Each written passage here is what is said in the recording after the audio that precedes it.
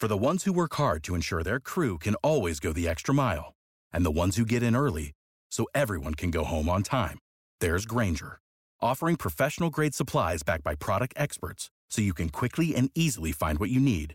Plus, you can count on access to a committed team ready to go the extra mile for you. Call, click Grainger.com, or just stop by. Grainger, for the ones who get it done.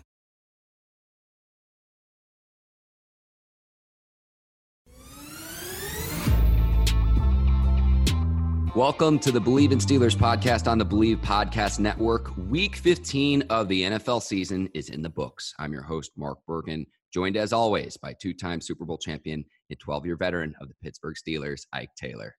Mark, good morning. How you doing? Ike, good morning. We're recording this on Tuesday morning, and before we break down the Steelers' 17-10 loss to the Buffalo Bills, Ike, we now have advertisements on the Believe in Steelers podcast. So yeah, we're moving up in the world.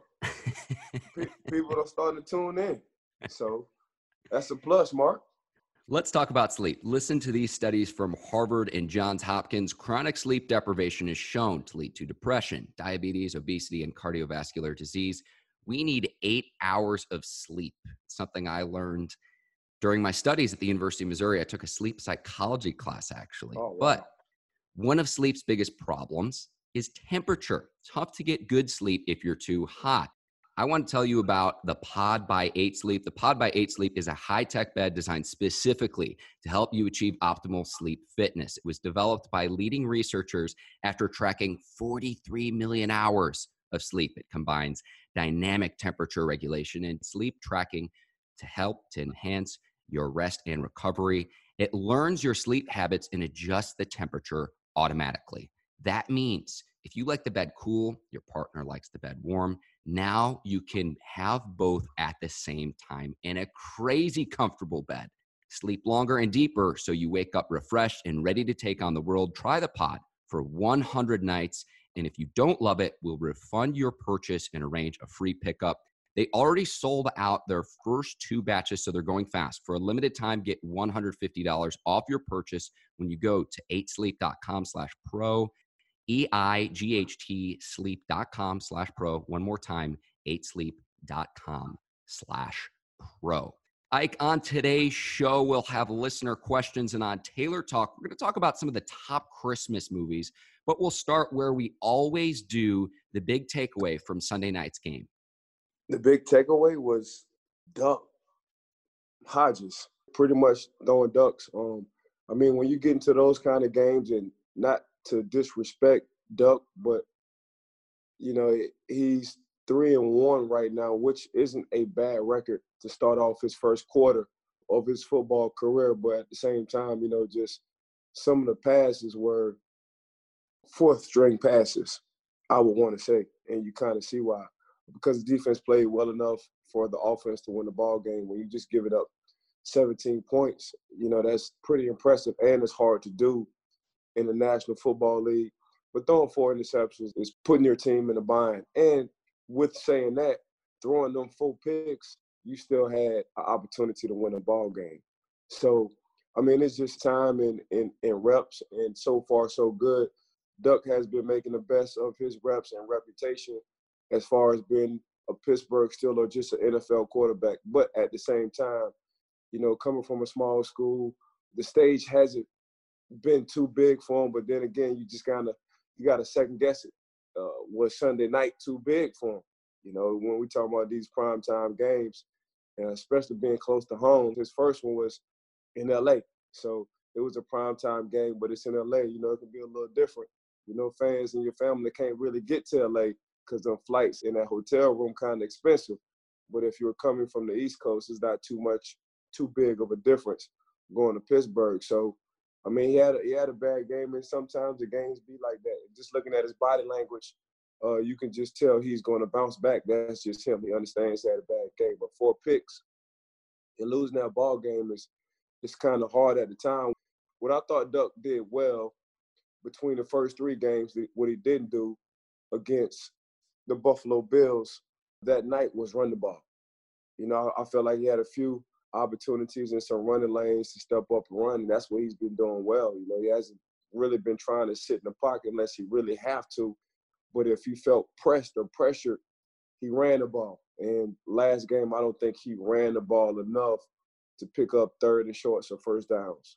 Ike, I know you love your analogies, and we've said this on the Believe in Steelers podcast before, to where a backup quarterback coming into the game is almost like a sixth man off the bench in basketball. I'm going to make another analogy for you here. Duck Hodges, Mason Rudolph, there's times they've performed admirably this season, but long-term big picture, we've seen a big enough sample size with both of them. This was Hodges' fourth career start. Rudolph made 8 starts before this.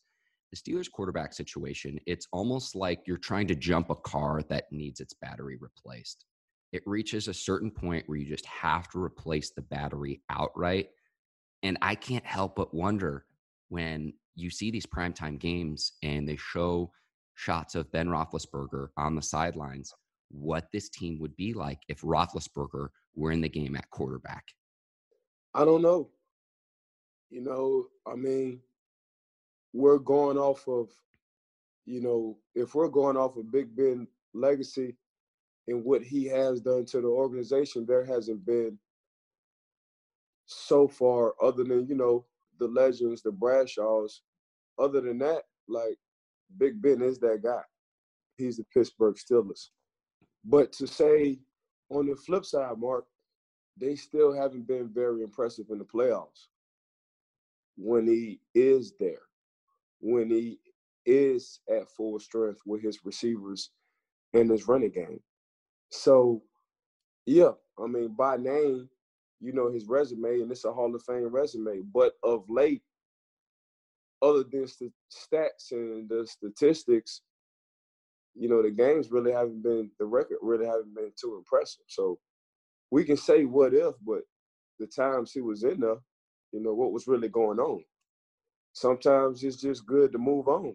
And right now, with all the guys being hurt, it's kind of blessed in disguise that, you know, right now he's kind of out because there's no telling what will go on if he was on the field and dealing with a lot of young guys. So at least you're getting reps with your second string quarterback, and before the season started, your fourth string quarterback and Duck Hodges game reps and dealing in camaraderie with the young receivers, you know, and the relationship Duck is getting with the young receivers in the offensive line and the running game and just getting familiar with each other. So I really don't know if they would have had Big Ben in the lineup, what the record would be. I don't know if it would be a plus or a minus, just basing it off of what was going on in the past 2 years, so say, at full strength, if you know what I'm saying. So I don't know, but at the same time, I understand your analogy. You know, the battery needs to be replaced and we keep charging it.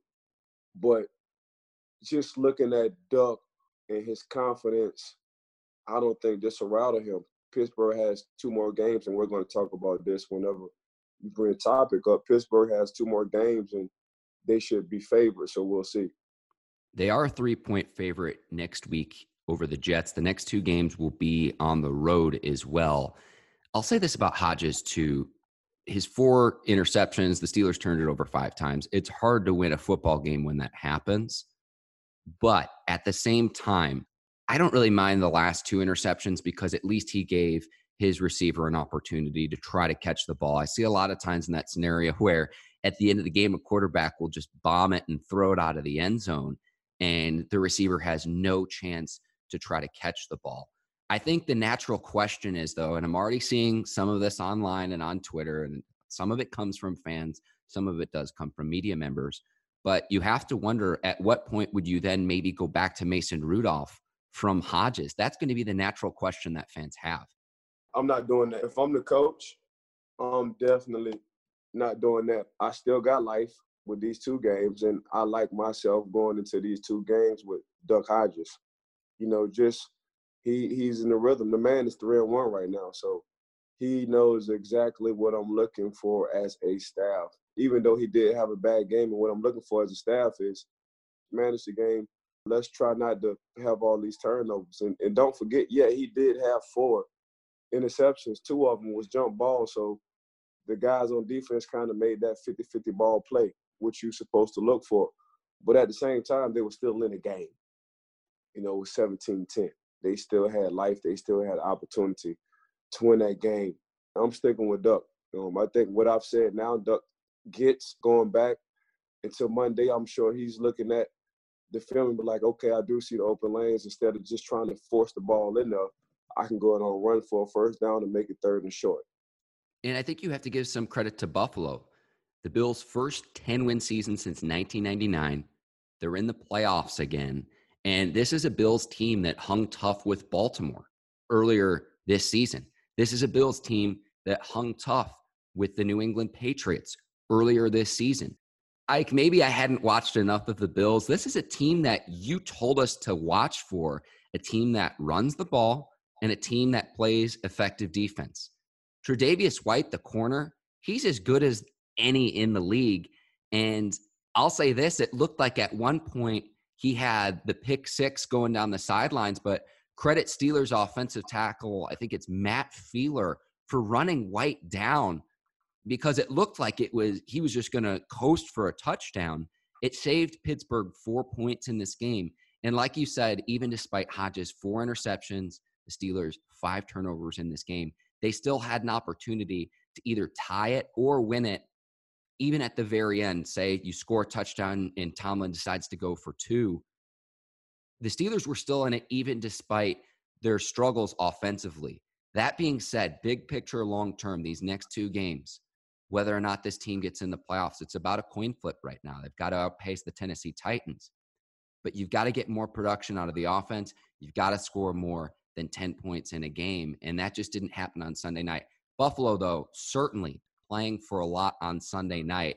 And the Bills are now in the playoffs for the second time in 3 seasons. The play of the game to me was that tackle by Feeler, the Steelers' offensive line. So that's giving credit to Coach Tomlin. And the reason why I'm going to give credit to Coach Tomlin on that, because it's easy to lay down. It's easy mentally to lay down. And what I mean by laying down is not giving effort or hustle, or for offensive linemen to be like, well, that's a cornerback. He has momentum. I don't think I can catch him. But to see Feeler hustle his butt off, stop a cornerback from actually making a touchdown, that says a lot about, one, himself and his pride and what he wants to put on tape, because your tape is your walking, talking, breathing resume. 2, to that coaching staff and how they coach their players, never give up on a play. Now, as for Buffalo, and we talked about Buffalo earlier in the year, and I was just liking Buffalo since last year because it's ugly with stats. Meaning they stats on the offensive side ain't going to wow you. You're not going to talk about them when it comes down to fantasy teams or points. But throughout the whole course of the season, they got the playoff blueprint. And what's the playoff blueprint?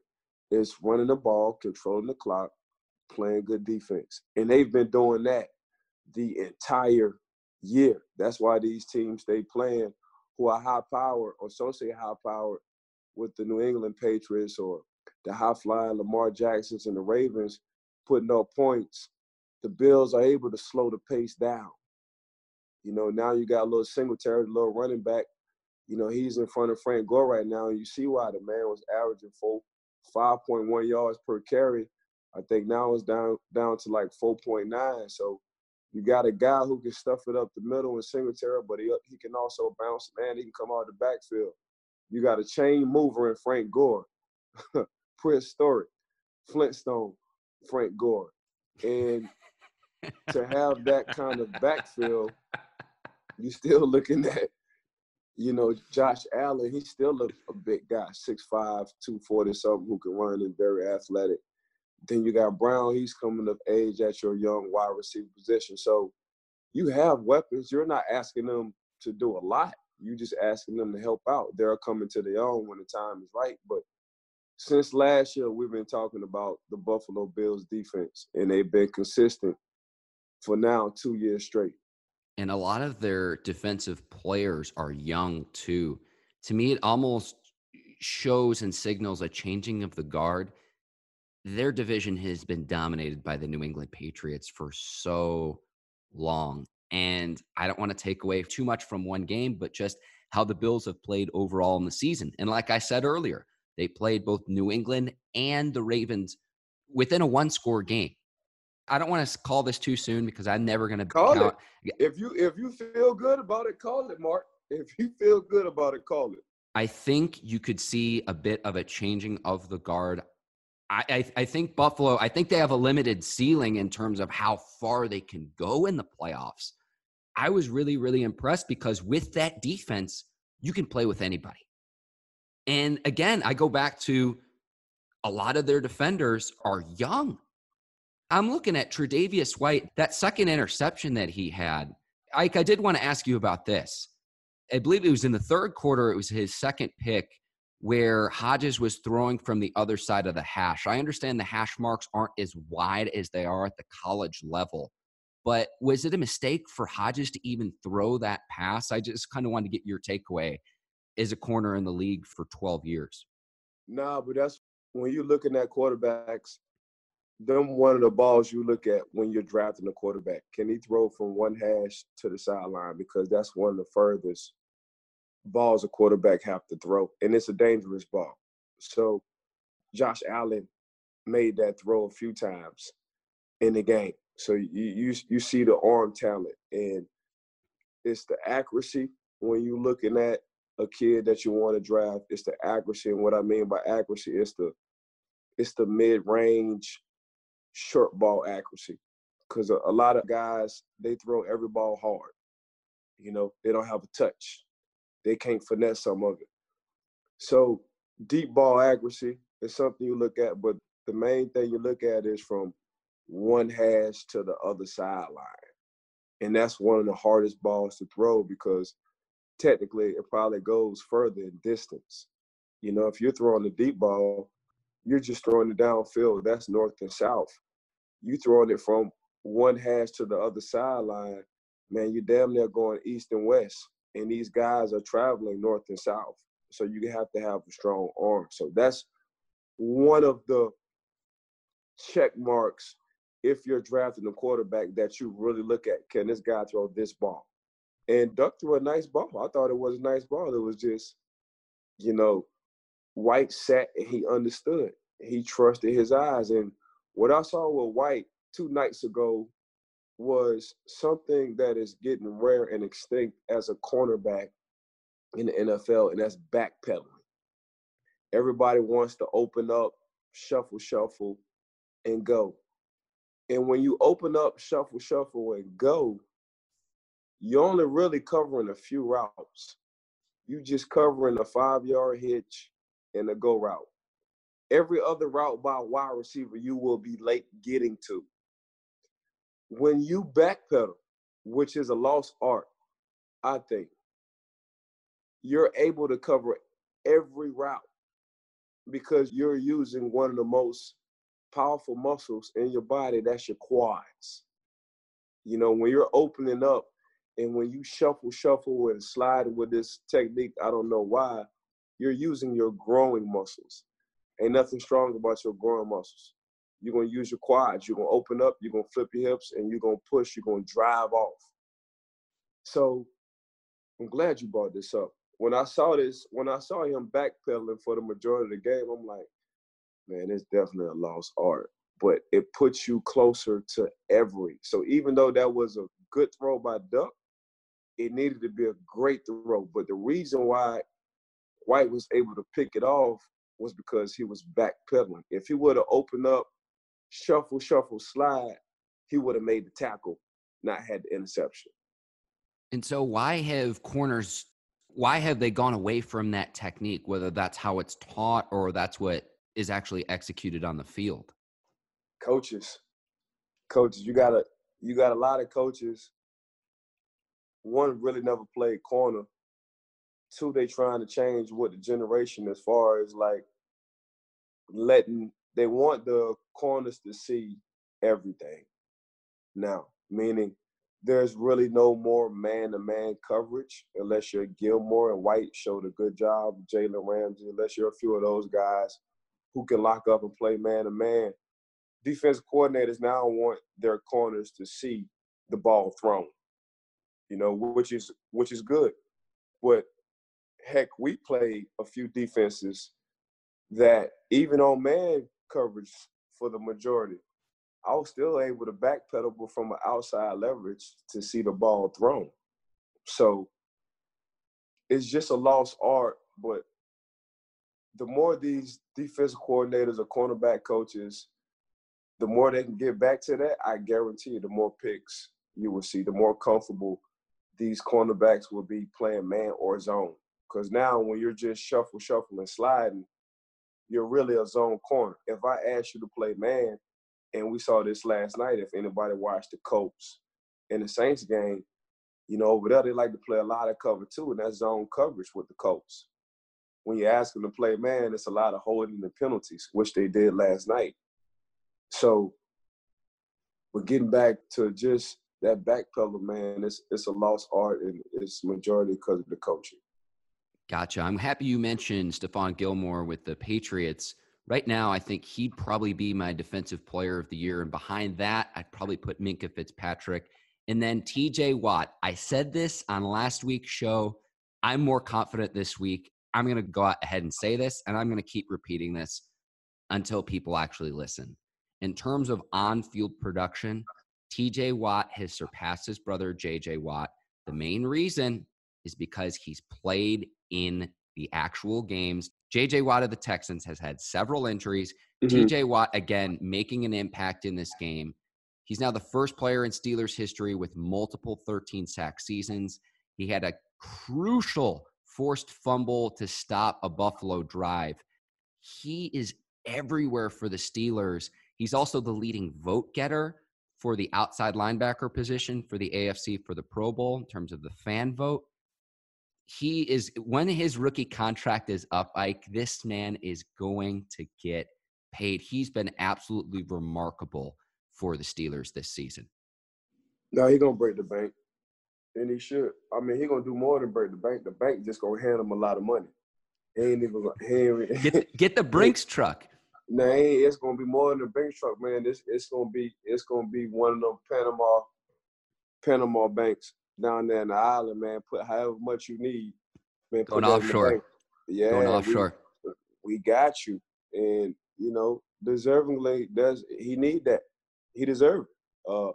If you just look at his stats and his brother's stats, when his brother won Defensive Player of the Year, they similar, but really, TJ is beating them in interceptions, and I think one more other category when it comes down to it. But to get back to that, that's what Pittsburgh missed the last game against Buffalo. I think they only had a sack that game. So, and we're used to turnovers and maybe scoring on defense or getting 2 and 3 sacks, and that's what Pittsburgh missed Sunday night was, an actual sack or two here. And the reason why I'm saying that, because that draws down on field position. Usually when you get a sack, it's between 5 and 7 yards. You get 2 sacks in one series, heck, that's a holding penalty, so say, for the offense. Now you push them back. Now you got a punter who's 15 yards back, and you add 10 more yards to the 2 sacks. Now we swap in field positions, if you get what I'm saying. So I think that's what they kind of miss. It doesn't necessarily have to be a turnover, just guys getting sacks. You're swapping field size. Them 5 and 5 and 5 yard sacks, them sacks start to add up when you want to talk about field position, Mark. Yeah, and that was something that was surprising with Allen, because they mentioned this on the Sunday Night Football broadcast that they looked at the next gen stats. He held the ball longer than any quarterback in the league in terms of how long he holds the ball when he drops back to pass. And so when I heard that, I was like, wow, Pittsburgh's going to have a field day with this guy if he doesn't make his decisions quickly, if he's not decisive. And that just didn't really happen. Again, only 1 sack against him during Sunday's game. But that was surprising to me, considering how he held the ball for so long going into Sunday Night Football. So, I mean, and those guys at that level, Mark, they got to do their homework. So you best believe somebody on the analytic side of Buffalo was looking at how many sacks the Pittsburgh Steelers have and how long does our quarterback hold the ball, and brought that to the coaching staff. So as a coaching staff, I'm not going to tell my player who's been putting us in playoff situations how to play at this time. So what I'm going to do as an offensive coordinator, all my calls, if I want to pass, are going to be quick calls. 1, 2, 3, quick. 1, 2, 3, quick. And if I want a deep ball or two, I'm going to bring a fullback or a tight end, an extra tight end to help block, max protect, so say. So you best believe they was looking at the Pittsburgh Steelers and their resume, and they leading the league on sacks. How long Josh Allen used to hold the ball, and that's the longest in the league. Bring that to the coaching staff. Coaching staff got to dissect and come up with a game plan, not only to help win the game, but to help Josh Allen, but not tell him what to do. So that's how I'm looking at it, Mark. So you don't think Josh Allen knew that going into the game? As a coaching staff, I'm not about to if it ain't broke, don't fix it. Gotcha. So even though he's been holding the ball, we still was sitting at 9-3. So I'm gonna change that. But as a coaching staff, okay, let's change this considering who we're going against and what they like to do. They like to get to the passer, and that's our quarterback. So my calls now, when it comes down to pass related, they're going to be 3-step drops or they're going to be quick throws. Gotcha. Pittsburgh has registered at least 1 sack in 55 consecutive games. That's the longest in regular season franchise history. Ike, let's go to Pro Bowl. Tonight, the league will announce who makes the Pro Bowl rosters, 88 players, 44 from each conference. That'll be at 8 o'clock Eastern time tonight on the NFL Network. The league announced the top vote getters. The vote was done by the fans, which counts for 1/3 for the determining factors of which players actually make the Pro Bowl. The leading vote getters at their respective positions, there were several Steelers players, including Maurkice Pouncey, Cameron Hayward, TJ Watt, Devin Bush, Minkah Fitzpatrick, and Tyler Matakavich on special teams. So Ike, I just wanted to say I thought all of those players were deserving of a selection. I think you could throw in a Bud Dupree. I think Joe Hayden could also be in the mix. I know a lot of alternates also get named. Certain teams are in the postseason or, in the Super Bowl, and some players decide not to go to the Pro Bowl. It'll be in Orlando this January. So my city. Yeah, where you're at. But I thought of the leading vote getters by fans at each of the positions. I'll run through them really quickly again. Pouncey, Hayward, Watt, Bush, Fitzpatrick, and Matakavich on special teams. I think every single one of those players is deserving, especially considering how well Pittsburgh has played on defense this season. No, I agree. I'll put Joe in there. I'll put Joe because Joe has been the closer. Joe Hayden has closed out a few games this year, to the point where these teams was either trying to get momentum and he got a pick, or this was the last drive and he got a pick. So when you start to have late surges like Joe, you got to consider, because finishing off the season, you get into playoff situations or scenarios, and Joe has been doing it now consistently for the past 2 years for the Pittsburgh Steelers. Bud is playing outside of his body, but saying that, we've been looking, for like a Pittsburgh Steelers fan, has been waiting on this from Bud Dupree, so Bud finally is playing the way that we all thought he should play. And right now that's on a Pro Bowl level. So yeah, I think those guys will get in. I don't know if they're going to get in off of the first or by default somebody just having to sit out, but I still think those guys will get in. At the same time, everybody you name, I think, should get in from door number 1, because those guys have been playing like Pro Bowl guys this year. And they're the guys we seem to talk about week in and week out. Is there anyone else on the Steelers team? I tried to look through the roster and everything, look through some of the stats. I think other than the guys that we mentioned, those would be the ones that would be deserving to go. Nah, the guys you name, they deserve. Other than that, nah, I'm not gonna be a fan and say so-and-so. The guys you name has been consistent throughout the course of this 2019 season, and they deserve to be in the Pro Bowl, Mark. Before we get to listener questions, let's talk about MyBookie. It's an exciting time for sports. Sophomore sensation Lamar Jackson is redefining what it means to be a dual threat quarterback. Odds on Jackson to win the MVP race were at 50-1 to begin the season and have plummeted since, making MyBookie's prop selection more attractive than ever.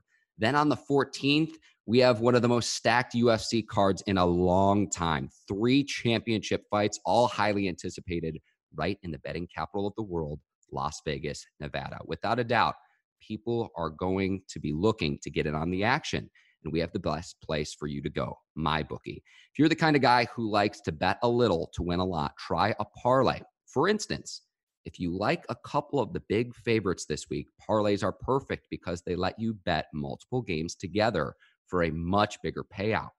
MyBookie has more lines and better odds for the player than any other sports book around. If you join right now, MyBookie will match your deposit halfway, all the way up to $1,000. That means if you deposit $2,000, you get an extra $1,000 in free money to play with. All you have to do is use our promo code BLV to activate the offer. Once again, that's promo code BLV to get your extra cash from MyBookie. Bet, win, get paid. Ike, I want to go to listener questions now. Christopher writes, can you talk about defensive end Stephon Tuitt and what maybe the defense would be like with him? Ike, to me, this just builds on the case of Mike Tomlin for Coach of the Year. We've mentioned Le'Veon Bell leaving, Antonio Brown leaving, playing for a vast majority of the season without James Conner, Juju Smith-Schuster's injuries, Big Ben, going all the way down to Duck Hodges with your 4th-string quarterback, without Marquise Pouncey for 2 games. To me, this just builds on Mike Tomlin's case for Coach of the Year, playing without yet another starter, a guy we haven't really mentioned all that much on this podcast. Yeah, if you looked at last year, you kind of said Stephon Tuitt had a better season than Cam. If you want to talk about stats and how productive Stephon was last year, he had a real good season last year. That's the depth you have. So, Hargraves is having a real good season right now so far. So don't forget, man, and we said this earlier when we started this podcast, Pittsburgh have a lot of first rounders and second rounders sitting on that defense. And you can go down the line. So Stephon Tuitt is a second round. Cam is a first round. TJ and Bud Dupree are first rounds. Devin Bush is a first round. Joe Hayden is a first round. Artie Burns sitting on the bench is a first round. Minkus Fitzpatrick is a high rounder. Edmonds, he's a first rounder. So, man, we talking about first rounders. We talking about 9 guys sitting on that defense. Also, my D tackle, 94, what's his last name? He's a first rounder from Jacksonville. Tyson, I can't say his last name. Alua.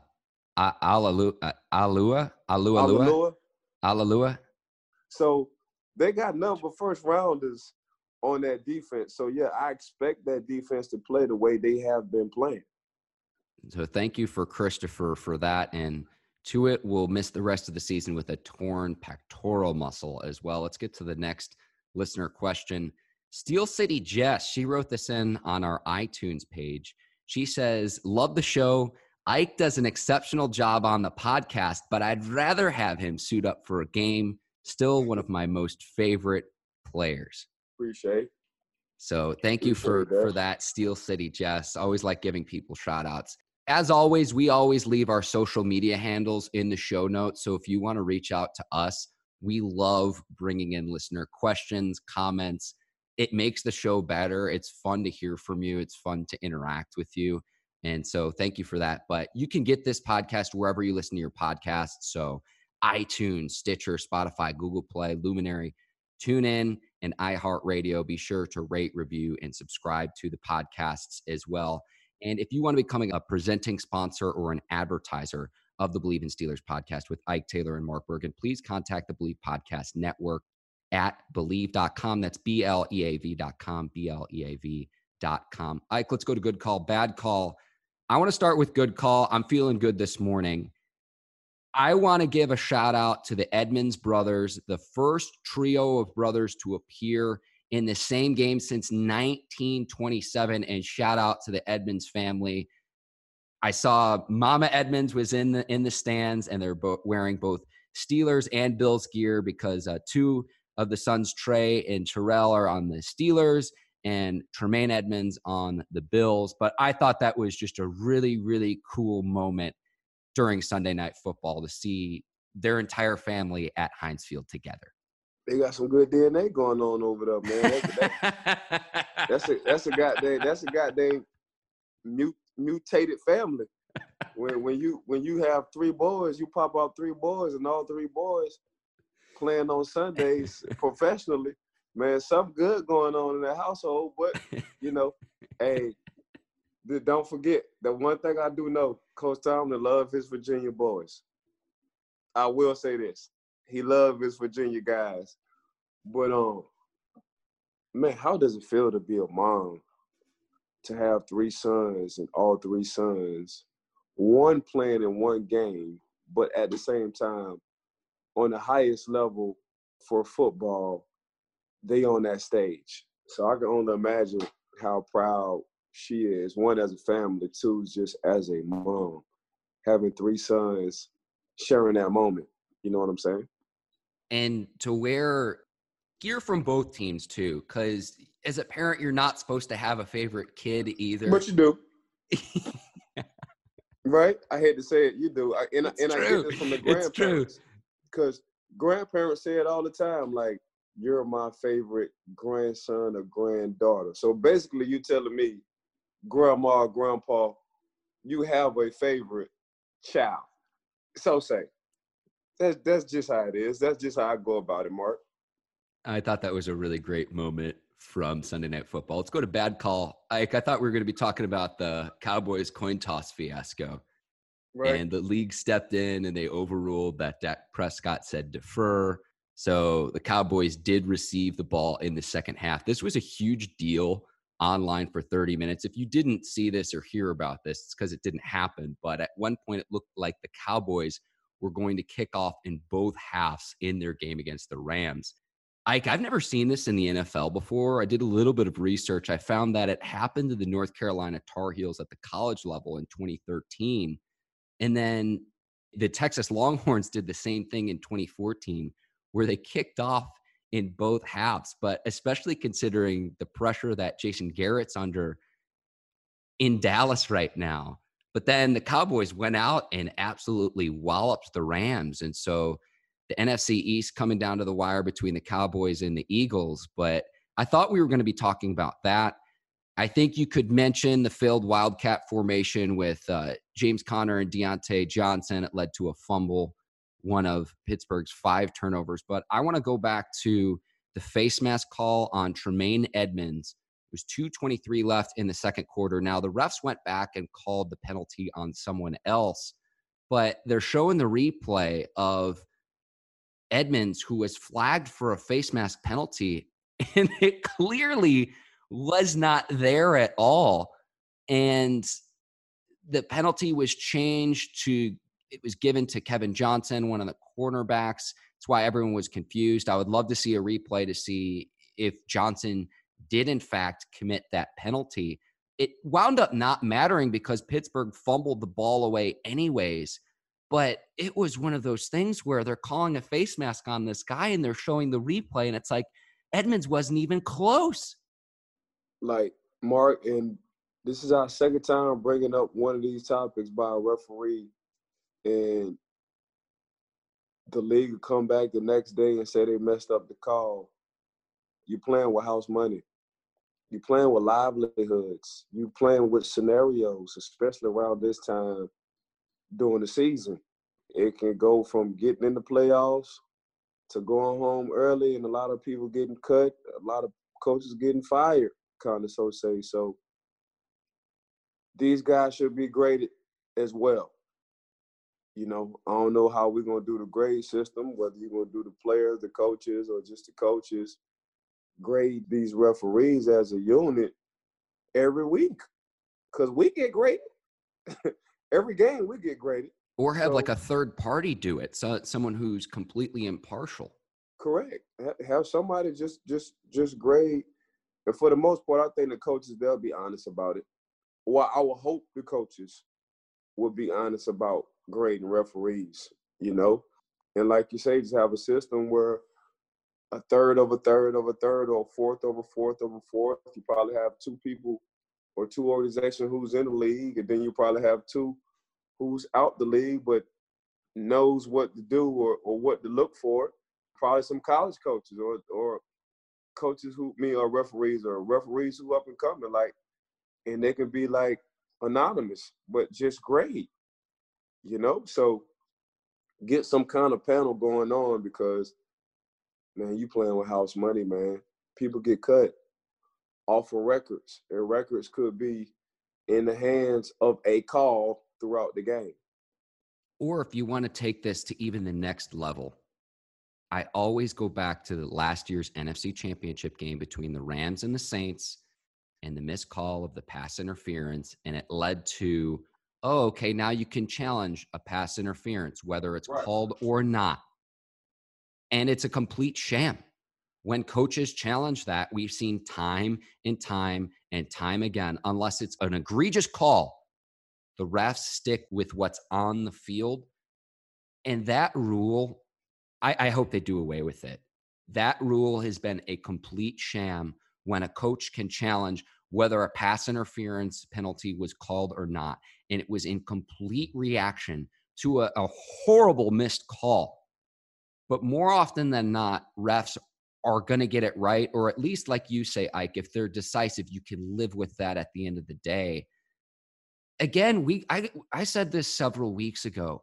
It just seems like whenever I watch football now, whether it's college, NFL, whatever level, I'm just sitting there and it just completely disrupts the flow of the game. And it's just like, are we even watching action or are we just watching replay reviews? It's ridiculous. It's not life, Mark. Everything ain't gonna be perfect. Like, let's not try to put football in the bubble and make it perfect and get every call right. Like, just because, and that has a lot to do with social media. It wasn't like this before social media. Agreed.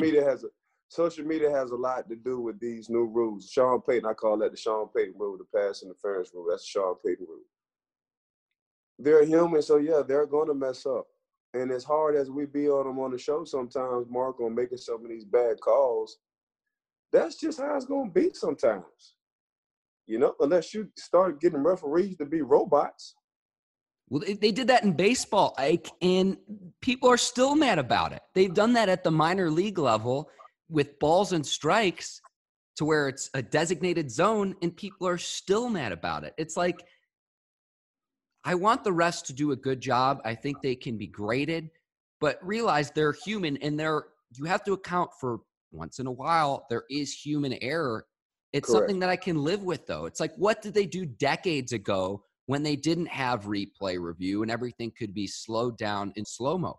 I'm all for getting the call correctly, but when I'm sitting there and watching call after call after call replayed and reviewed, and in other sports, you could argue that it's almost giving a team an extra timeout that they might not otherwise have. Correct. There's got to be a better way than this, though. There has to be. I hate to say it. You just got to go back to the old school. You got to take these dang replays out of it, man. You're not going to get everything in life right. So why try to get everything in football right? It's going to, like you say, we still having missed calls with reviews. We still coming back on Monday after a Sunday game talking about, yeah, as a referee unit, we missed this call. So let's just clear the air. Let's just take everything out, man. Hey, man, if a referee misses a call, he misses a call. Oh, well, it's easy. If you're playing defense and you're looking for the ball, the referee is not going to call it. If you're playing defense and you're not looking for the ball, the referee is going to call it. Easy. It's that simple. I don't know if I would get rid of challenges overall, but the Sean Payton rule, I would get rid of. the fact that you can challenge the pass interference of whether or not it happened. And then we're seeing these replays in super slow-mo. And then the refs, again, typically do not overturn what is called on the field. I don't know if that's a pride thing to where they don't want to admit fault or admit that they made a mistake, but it has not happened if you look at the big sample size of throughout this whole season when coaches have actually challenged that, whether or not a pass interference happened. The refs don't overturn typically what's called on the field. Again, if you're going to have that, at least admit when you're making a mistake with your ref. If a coach challenges a play where he thinks a pass interference happened and it was not called on the field and it's evident that it did, overturn it if that's what the replay evidence shows. And we haven't seen that this season. And again, I would have to go back again. The refs changed the penalty on Edmonds to the cornerback in retrospect. But again, we're talking about this and I get so fired up about it because it's one play. There just has to be a better way to do this. There has to be. I mean, they just need to go back to the old school, I think, Mark, and just take the replays out, man. Y'all, we've been trying year after year after year after year, going back to the replay booths and going to New York and checking to see and trying to confirm. Let's just take all this out of it, and let's just see with the human error how we do. Let's just see, because the rules ain't gonna change. The rules is just as simple. If your back is turned as a corner and you jump up and you're not looking for the ball, the referee is going to throw the flag. If you turn your head around, that's all he's looking for. If you just turn your head around and look for the ball, they're not going to call it. So it's just a matter of turning your head around or not turning your head around. Now if it's blatant and you're holding, of course they're going to call it. If you're fighting for the ball and you become the wide receiver as a DB, they're not going to make that call. Face mask calls is easy, whether you're going to get a 5-yard face mask or a 15-yard face mask, depending on how long you hold the face mask for. From a quarterback position, if you're playing quarterback, if you're a defender, you got to stay away from the head of the quarterback or the knees of the quarterback. Like, you got to hit the quarterback either up a thigh or below the heart. So you got that range to do it. It's not that hard. You put it so simply. You put it so much simply than I can. It's not that hard, Mark, but I don't know. People don't get it. But yeah, I'm trying to put it as simple as possible, Mark. Let's go to Taylor Talk now, and I see you've got your coffee mug, Ike. Top 5 Christmas movies. Ike, I'll let you start because when we were talking about this before the show, your top Christmas movie, it makes my honorable mention category, but I'll let you have the floor. Yeah, there's really not too many movies I watch for Christmas. I'm a huge Grinch. I like the Grinch. I'm a huge Grinch fan. Of course, I grew up on him. But the cartoon or was it Jim Carrey? The cartoon and Jim Carrey. But I'm going to start off with the cartoon first. Jim Carrey, he played that role in the Grinch just as well. But my favorite all time is Home Alone. Okay. Home Alone. Home Alone's a good choice. Home Alone made me feel real good staying at the crib by myself. Like, as a kid, just coming from where I came from, you really did have to lock the doors and be careful. But watching that Home Alone gave me hope. Like, oh yeah, I wish somebody would. They're going to catch all these coming up through that front door or the window. So Home Alone, man, it was just a kid being home by himself really gave me confidence on watching that movie, on how to kind of take care of yourself in a couple of days. You got to grow up fast at a young age. I'm talking about he grew up in a couple of hours span. Like, he had to protect his house within a couple of hours. He had to get grown a couple of hours and missing his family, Christmas spirit, everybody forgetting Kevin. And Kevin was kind of the black sheep. Now Kevin isn't on the trip. They wonder when Kevin and Dad is too late. They didn't caught the plane. Now they got to get off the plane. Can't wait for the plane to land to come back and get Kev. So it's just those moments and those scenarios that I like to see. But at the same time, Kev figured it out and he handled his business staying home alone. But yeah, that's one of my favorite. You know, it's like Kev was the Christmas gift. Everybody was looking for gifts and wanted to make Christmas special, and Kev being the black sheep of that family, but Kev was that Christmas gift by the end of the movie. And I think it's hilarious when you watch Home Alone back. It's a movie without cell phones. Now you make a quick call on your cell phone and you'd call a neighbor or figure something out and the situation would be resolved. And that's Cool. kind of the, you get on a phone of some sort and you call your neighbor and say, hey, I left my kid behind. Like, how many siblings would you have to have? And here's the thing too, both parents too, they have the great scene at the end where his mom comes in and gives him a hug after everything that he went through with the two robbers. But like, I don't know. Home Alone makes honorable mention for me. I'll run through my top 5 really quickly. We can go back to Home Alone if you want to. It's a Wonderful Life is my all-time favorite. Jimmy Stewart, Frank Capra, it's a classic. I love Christmas Story 2. Ralphie, getting the Red Ryder BB guns, fantastic. Third, I've got Christmas Vacation with Chevy Chase, absolutely hilarious. A lot of slapstick humor, which I think comedy movies have kind of gotten away from. I then have Elf. I think Elf is the newest classic. Will Ferrell, Zooey Deschanel in that one too. I love Elf. And then at the 5 slot, if you count it, Die Hard. Yippee-ki-yay. It's where Alan Rickman cut his teeth as the villain in that movie. Remember, Alan Rickman played Snape in Harry Potter. If Die Hard is, in fact, a Christmas movie, this is debate. Die Hard gets my 5 spot, and then honorable mention would be Home Alone. If you don't count Die Hard, Home Alone gets the 5 slot for me. But that's my top 5. Your thoughts? Nah, I mean, to each his own. Hey, Mark, if that's your top 5, man, rock with it. Rock with Die Hard for sure is a classic. One. I'm talking about all-time movie classic. And Alan Rickman in that movie is the villain. Go back and watch that. He's fantastic. He is you just absolutely hate him, which is exactly what you want. What he want? Yep. Yeah. 100%. With Home Alone, though, I don't know. I'll say this. I like the original better than, I know they had a couple different sequels. And then I know, didn't Macaulay Culkin not do some of, I think after 2 or 3, he was not in any of the sequels. But I've watched, Home Alone was on TV the other night, so I was watching it. But I always just like what these Christmas movies pop up every year. And so let us know if you're listening what your top 5 are, or your top 3. There could be some that we're missing. This is always a fun debate with people year in, year out around this time of year, Right, especially right.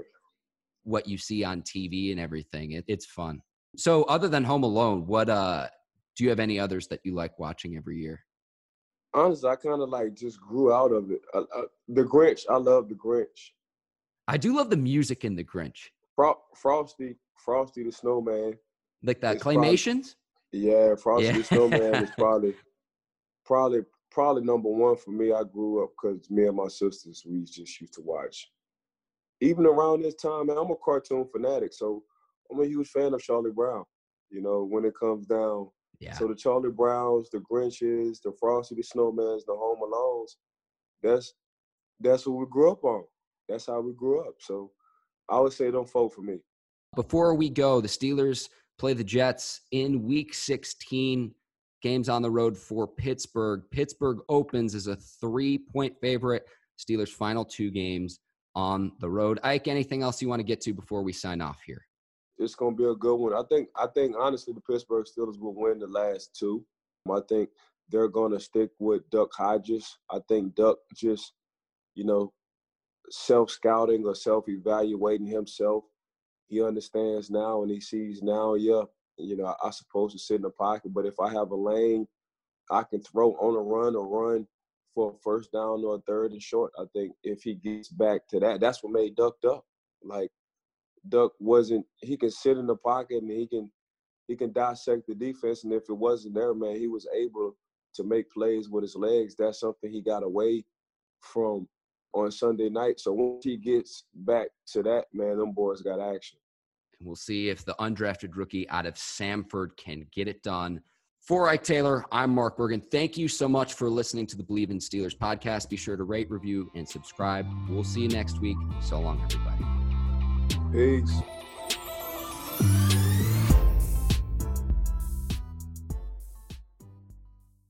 With the holidays just around the corner, now is the time to order holiday cards for family and friends. Only this year, why not create custom holiday photo cards quickly, easily, and affordably at simplytoimpress.com. Simplytoimpress.com is your holiday photo card headquarters with thousands of unique Christmas cards and other designs to choose from. All you do is upload your family photos, personalize the text, and you're done. Simplytoimpress.com prints your cards on your choice of premium cardstock in just a few days and rushes them straight to your door. Maybe that's why the New York Times Wirecutter named Simply to Impress their favorite photo card service. They even offer foil cards and hundreds of great holiday card designs for your business, too. Place your order today to save 30% and get free shipping. Just enter promo code DEAL at checkout. Save big on holiday photo cards today using promo code DEAL at simplytoimpress.com. That's simplytoimpress.com.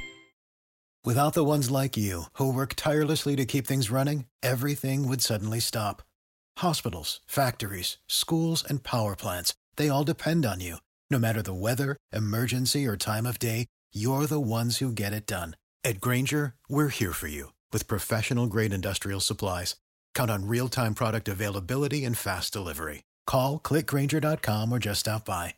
Grainger, for the ones who get it done.